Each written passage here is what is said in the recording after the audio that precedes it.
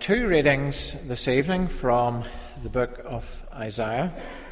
The first from Isaiah chapter 60, verses 1 to 11. And as you will quickly see as we go into it, this is a passage where the prophet Isaiah has a message of great hope that although there is darkness in his time covering the earth, in a way like the early stages of creation when darkness covered the face of the waters. There's thick darkness over the peoples, but it's going to change. The light is going to rise. It's going to go out, and peoples from all over the world are going to come and join with the descendants of Abraham in worshipping the Lord. Arise, shine, for your light has come, and the glory of the Lord rises upon you. See, darkness covers the earth, and thick darkness is over the peoples. But the Lord rises upon you, and his glory appears over you. Nations will come to your light, and kings to the brightness of your dawn. Lift up your eyes, and look about you. All assemble and come to you. Your sons come from afar, and your daughters are carried on the arm. Then you will look and be radiant. Your heart will throb and swell with joy. The wealth on the seas will be brought to you. To you the riches of the nations will come. Herds of camel will cover your land, young camels of Midian and Ephah, and all from Sheba will come, bearing gold and incense, and proclaiming the praise of the Lord. All Kedar's flocks will be gathered to you. The rams of Nebaioth will serve you. They will be accepted as offerings on my altar, and I will adorn my glorious temple. Who are these that fly along like clouds, like doves to their nests? Surely the islands look to me. In the lead are the ships of Tarshish, bringing your sons from afar with their silver and gold, to the honour of the Lord your God, the Holy One of Israel, for he has endowed you with splendour. Foreigners will rebuild your walls, and their kings will serve you. Though in anger I struck you, in favour I will show you compassion. Your gates will always stand open. They will never be shut day or night, so that men may bring you the wealth of the nations, their kings led in triumphal procession. For those of you who were here for the reading of Revelation 21 this morning, you may recall that last verse is echoed in Revelation 21, where the gates of the heavenly city always stand open, never shut, and the wealth of the nations flow into it from all around the world. That's our first reading, and a number of the themes that are developed there we can see in this earlier passage from Isaiah chapter 49. You may wonder why we're starting in 60 and going back to 49, but 49 is the section that we're going to concentrate on this evening, so I thought it better to read it second. So we're going to turn then back in the book of Isaiah to Isaiah chapter 49 and verses 1 to 7. And you'll see some of the same themes coming forward. This is one of the servant songs of Isaiah. Listen to me, you islands. Hear this, you distant nations. Before I was born, the Lord called me. From my birth he has made mention of my name. He made my mouth like a sharpened sword. In the shadow of his hand he hid me. He made me into a polished arrow and concealed me in his quiver. He said to me, you are my servant, Israel, in whom I will display my splendor. But I said, I have labored to no purpose. I have spent my strength in vain and for nothing. Yet what is due to me is in the Lord's hand, and my reward is with God. And now the Lord says, He who formed me in the womb to be his servant, to bring Jacob back to him and gather Israel to himself. For I am honored in the eyes of the Lord, and my God has been my strength. He says, It is too small a thing for you to be my servant, to restore the tribes of Jacob and bring back those of Israel I have kept. I will also make you a light for the Gentiles, that you may bring my salvation to the ends of the earth. This is what the Lord says, the Redeemer and Holy One of Israel, to him who is despised and abhorred by the nation, to the servant of rulers. Kings will see you and rise up. Princes will see and bow down, because of the Lord who is faithful, the Holy One of Israel, who has chosen you. We see in this passage the Lord Jesus Christ, the faithful servant, the chosen one. Amen. God is going to give light to all nations. Light is a wonderful thing. It's a form of energy which sustains all life on our planet, goes into the chlorophyll, produces the plant crops that sustain animal life, sparkles off water, makes leaves glow. I think everyone feels better when the sun shines in brightness and light. Light is promised, and God is the giver of light. God is the source of light in the midst of darkness. I've already referred back to the first chapter of the Bible, where darkness was over the face of the deep. And God said, "Let there be light." And God saw that the light was good. Now we could go into the Gospel of John in the first chapter there. And there we have light and darkness contrasted in a not just in a physical sense, but in that broader moral sense. And John says in chapter 1 of the Word of God who was coming, of the Lord Jesus Christ, who took on human flesh, he said, "In him was life, and the life was the light of men." The light shines in the darkness. And going to the end of the book of Revelation, the area where we were this morning, Revelation 22:5, the Lord will be their light. Throughout the Bible, light is associated with appearances of the Almighty God and with his servants by association with him. You think of appearances of fire, visions that Ezekiel and others have where it's like the brightest fire, this light that is emitted, where the Lord's garments on the Mount of Transfiguration, brighter than any human chemical process, the fullers of the time, any whiteness that they could produce, like this amazing radiance coming forward.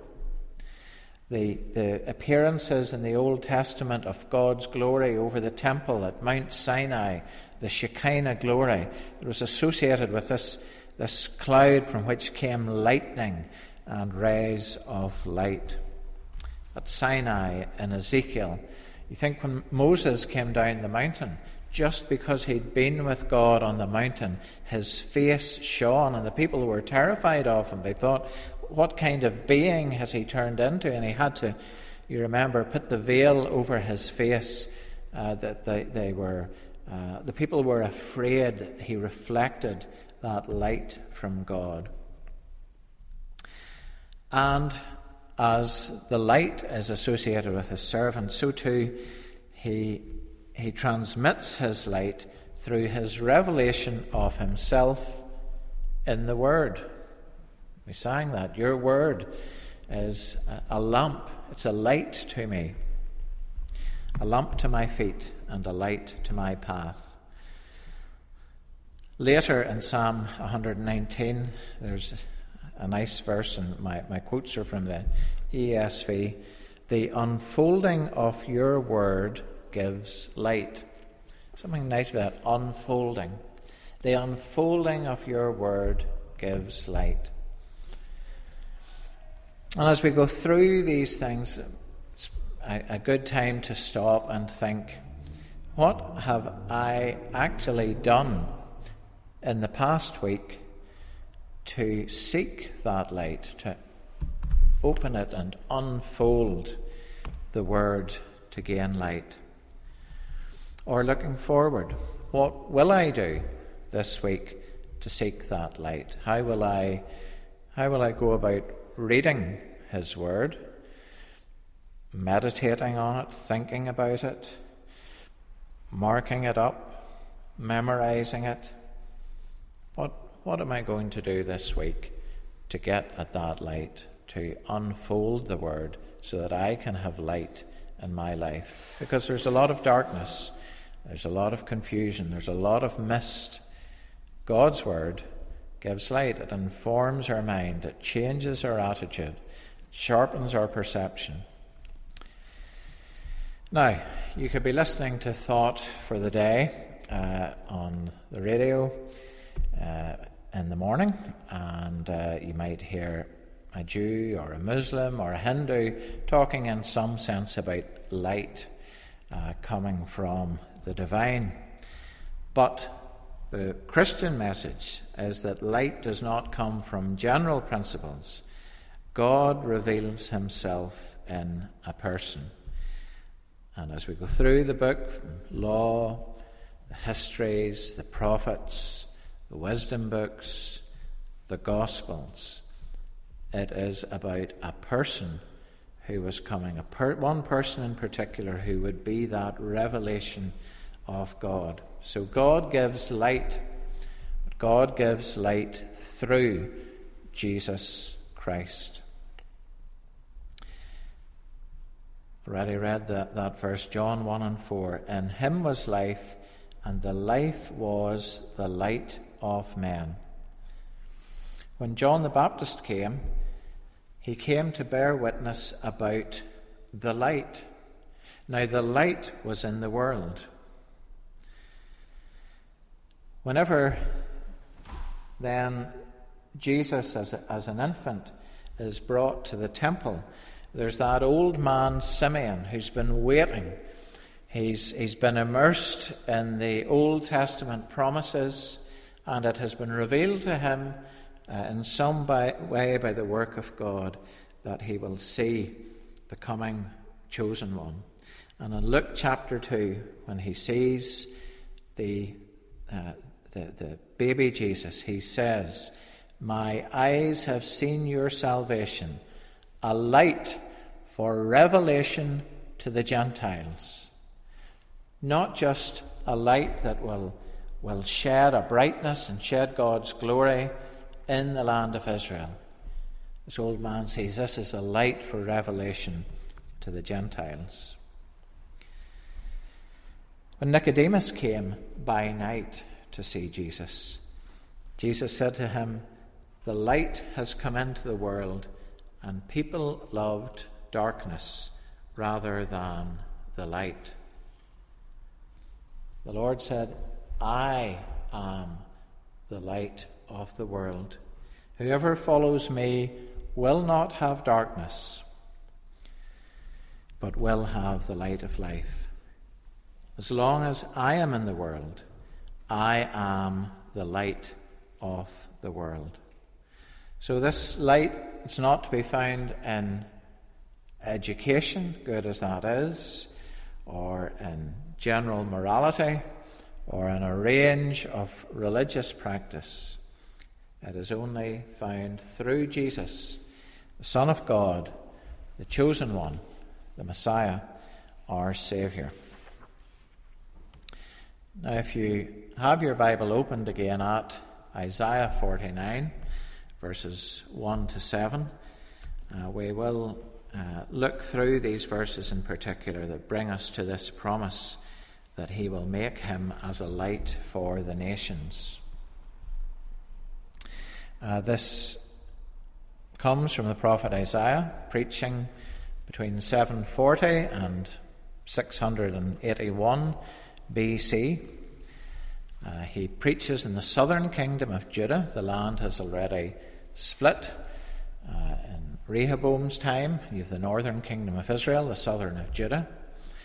He preaches in the southern one of Judah, and during the time of his ministry, Israel will be taken captive by Assyria, and that land will fall. Micah, the prophet, is a contemporary of his. And within his book, there are four particular passages which are called servant songs. They are passages that you can distinguish within it that talk in particular about the Lord's servant. There's chapters 42, 49, 50, and 53. So these talk about the Lord's servant. Moses, you will remember, had been called the Lord's servant. The Lord himself called him my servant Moses. And in the book of Deuteronomy, he said, I will raise up another like him, another servant. Now, as you read through Isaiah, he talks about different agents. There are 5 different agencies that he talks about that God is going to use to bring about his purposes. Isaiah himself sometimes speak of the way he's going to carry out his role. He talks about the voice, which is a reference to John the Baptist, who's to come, the voice in the wilderness. He talks about Cyrus, the king, which is a contemporary reference to the Persian ruler who is going to act in support of God's people. He talks about the nation of Israel, and fifthly, the Messiah, this anointed one who's going to come in the future. But only Israel and Jesus are specifically given the title of servant. Israel was to serve God. When Pharaoh said, let my people go, he said, let him go that he may serve me. And there's a close relationship. And sometimes in these passages, the focus shifts from the nation of Israel, who are to be God's servant, to the special chosen one who is coming in the future, who is linked to Israel, because he's going to be a descendant of Israel. He's going to be a substitute for Israel. He's going to suffer and relieve his people. So often Israel is seen with him. And he would be, so there's this relationship between the descendants of Abraham and the chosen descendant, who's sometimes called the seed, the Messiah. He would be the representative. Now, the speaker in chapter 49 is identified as the servant of the Lord in verse 3. Verse 3 of chapter 49, he says, you are my servant. And he also calls him Israel. But it is clear that this is more than the physical people of Israel in Isaiah's time. It refers to the true believing Israel, whose perfect representative would be the true seed of Israel. One who was coming from amongst the Israelites, who would be a prince and a saviour. So it speaks of him as, you are my servant. And we read in Philippians that Jesus Christ took the very nature of a servant, Philippians 2, verse 5, and was obedient unto death. He took the nature of a servant. Now, the section begins by saying, listen to me, O coastlands. In an earlier servant song, it says, in chapter 42, in his law the islands will put their trust. And chapter 49 begins by saying, "Listen to me, O coastlands," or some of your versions will have islands. The word means a strip of land across the sea. So that could mean an island, or it could mean a stretch of coastland on a larger piece. But there's something nice when we ourselves live in islands, to think of this summons to islands, to listen to the servant of the Lord. Indeed, we could think of various island groups where the gospel has reached and where we ourselves have missionaries. You think of the island of Cyprus, the island of Japan, our own islands. So that the message is not to be restricted to the land, the promised land. It's not to be restricted to the people of Judah, where Isaiah is preaching. He's calling all these islands, lands that are still under thick darkness, he calls on them to hear this message. And he sees a time where they will look to the Lord's Saviour. It's not to be restricted to the people of Judah, just as it's not to be restricted to the people of Ulster. This passage shows the servant of the Lord being rejected, yet also being certain of God's faithfulness and reward. In verse 4, "I have laboured in vain, I've spent my strength for nothing, yet surely my right is with the Lord, and my recompense with my God." We also see how, on the one hand, he's addressed as Israel in verse 3, and yet part of his mission is to bring back Israel in verse 6. "Is it too light a thing that you should be my servant, to raise up the tribes of Jacob and to bring back the preserved of Israel?" So in a way he's spoken of as Israel. He's the perfect descendant of Israel, and yet it's going to be his job to bring back Israel. So he's something more, something distinct from Israel. "Listen to me, O coastlands. Give attention, you peoples from afar. The Lord called me from the womb.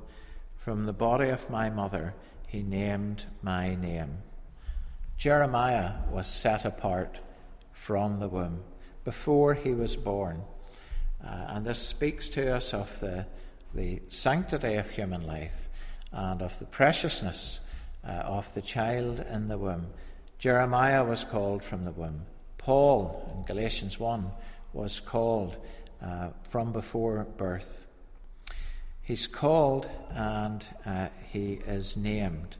From the body of my mother, he named my name. He wasn't just a body of cells. God had a purpose for this servant from before birth. He knew him by name. And as we think of the Lord Jesus Christ, the perfect servant of God, we think how before he was born, they would say, "The virgin shall conceive and call his name Emmanuel." And when the angel appeared to Mary in Luke chapter 1, "You shall conceive and you shall call his name Jesus. From the body of my mother, he named my name." God had his purpose for his servant from before his birth. And this speaks specially of the Lord Jesus Christ, called and set apart for his purpose, known and determined for this. But we can think of us also. We're not just a face in a mass of 8 billion people. God knows us by name. He has his purposes for us in life. We do not know it. We do not always understand it. But he calls us.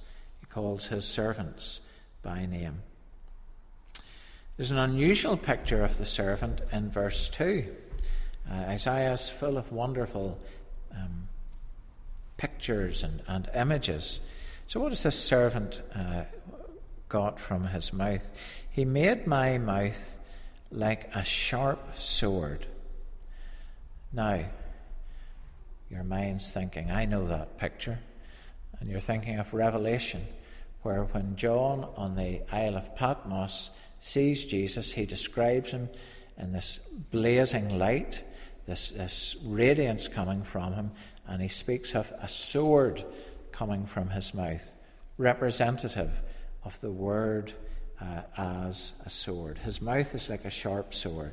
Revelation 1:16, from his mouth came a sharp two-edged sword. Later in Revelation 19, where the rider goes out on the white horse to take over the nations, from his mouth comes a sharp sword with which to strike down the nations. The sharp sword coming from the mouth. What's it talking about? It's talking about the word of Christ. Hebrews 4, verse 12. The word of God is living and active, sharper than any two-edged sword. So when we read this, we know who this is. Who is the servant who's going to appear again in Revelation? Whose word is it, we are told in Hebrews, is sharper than a two-edged sword? It is the Lord Jesus Christ.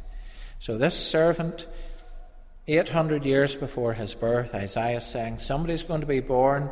The Lord has his purpose for him. He's the perfect servant, and from his mouth it's going to be like a sharp sword. He goes on to speak of him that in the shadow of his hand he hid me. He made me a polished arrow. In his quiver he hid me away. The servant is going to be a match for enemies both far. He's going to have enemies. These are weapons of conflict. But he will be a match for them, whether close at hand with the sword or far away. The arrow is the long-distance weapon, whilst the sword is a close-quarter weapon.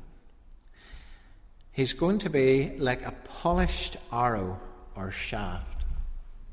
The Lord has his purpose, and his servant will go out and accomplish that for which he has sent. He will strike home. And he's described as being like a polished arrow or shaft, specially made, specially perfected for the task for which he is sent out. Now, a marksman, a rifleman, will not use standard ammunition that comes from the factory. He will take his own cartridge.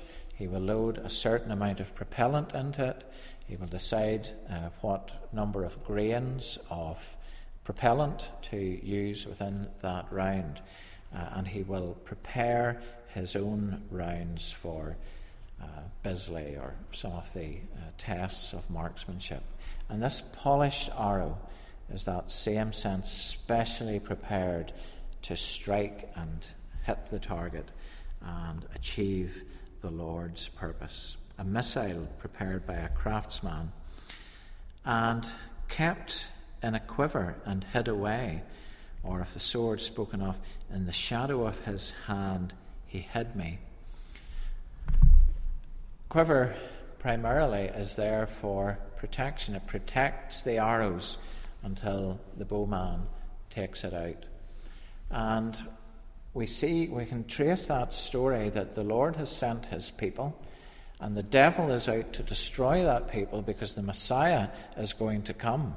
The Messiah is going to come and carry out God's mission. So the devil wants to destroy the people of Israel. He wants to wipe out the Jews. And time again, you see Philistines coming, you see enemies coming from without and within to destroy the people of God. But God preserves them, for through them will come the seed of the woman. And there's a picture of that also in the book of Revelation, where they seek to destroy the one who will give birth to the child. It speaks of protection of the nation until the Messiah would come. It speaks too of concealment. He was hid away until the appointed time. Concealed in a way. There were pictures of his coming, but some of it was, in a sense, hidden within types and shadows and pictures and prophecies until it was made blindingly clear with the appearance of the Lord Jesus Christ. That's verse 2. Verse 3, he says to him, you are my servant, Israel, in whom I will be glorified. In John chapter 12, when the Lord Jesus Christ was troubled, he prayed, Father, glorify your name. Then a voice came from heaven, I have glorified it and will glorify it again. What is man's chief end? Man's chief end is to glorify God. Who is the perfect man? Who is the second Adam? Jesus Christ, who brings glory to God, the servant in whom he will be glorified. In the Lord's high priestly prayer in John 17, the Lord prays, I glorified you on earth, having accomplished the work you gave me to do. Again, a wonderful picture of the Lord Jesus Christ, written 800 years before, Israel, in whom I will be glorified.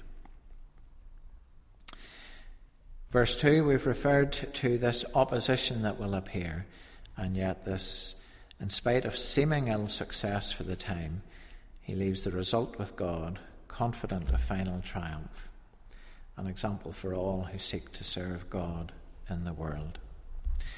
And then this brings us through to this wonderful revelation and this key phrase that we've been considering tonight in verse 6. It is too light a thing that you should be my servant to raise up the tribes of Jacob and to bring back the preserved of Israel. And that's a wonderful thing. That's a mighty mission, to bring back God's people of Israel to himself. But it goes so much more, and in a way that's suggested in so many different passages in the Old Testament. The Jews were not a great missionary people. You think of Jonah. He didn't want to have to go and speak to the Gentiles, to the unclean nations, to these other people who were in darkness. But God says of his servant, it's not enough. It's too light a thing. You're too important a servant only to do that. What I am going to do, I will make you as a light for the nations, that my salvation may reach to the end of the earth. Sometimes people talk nowadays as if Christianity is some kind of European phenomenon or quirk. And they forget that our ancestors were druids and carrying out sacrifices to false gods and demons in woods and glens until the gospel came to our land and the light of the gospel was established. It's not for any one nation, it's for all the nations of the world. What a wonderful revelation. This verse has been called the Great Commission of the Old Testament. Earlier in Isaiah says, I will give you as a covenant for the people, a light for the nations, to open the eyes that are blind. Now, the Lord's missionary work did not end with his ascension. He has sent his Spirit to carry on his work. And now his people are to be his witnesses, his ambassadors. He said in Matthew 5 to his disciples, and he says it through his word to us, you are the light of the world. He'd said, I am the light of the world, but he was going, but he was sending his Spirit to his church. And now he says, you are the light of the world. A city set on a hill cannot be hidden. You're travelling through dark countryside, and then you see the glow on the horizon, and far ahead there's a city on a hill. You cannot hide it. Nor do people take a light and put it under a basket, but on a stand, and it gives light. Let your light shine before men. God gives light to the nations. He has done it in wonderful way through the Lord Jesus Christ. But now he sends out his people and he says, you're to be my witnesses. You are to be the light. Don't let your light be hidden. Let your light shine before men. In the book of Acts, I think it was in Pisidian Antioch, Paul and Barnabas explaining why they're going out to these other lands, why they're going to these Gentiles, these other nations outside of the descendants of Abraham with this message. They quote this passage, and Paul and Barnabas said, Acts 13:47, "For so the Lord has commanded us, saying, I have made you a light for the Gentiles, that you may bring salvation to the ends of the earth." They quoted this verse from Isaiah, and the next verse says, "When the Gentiles heard this, they began rejoicing and glorifying the Lord." The Gentiles would come. Your life as a believer has a meaning and a value, because God the Father has sent the Son to bring you out of darkness into eternal fellowship with Him. And He purposed this before the creation of the universe. He announced it in the ancient writings of the prophets.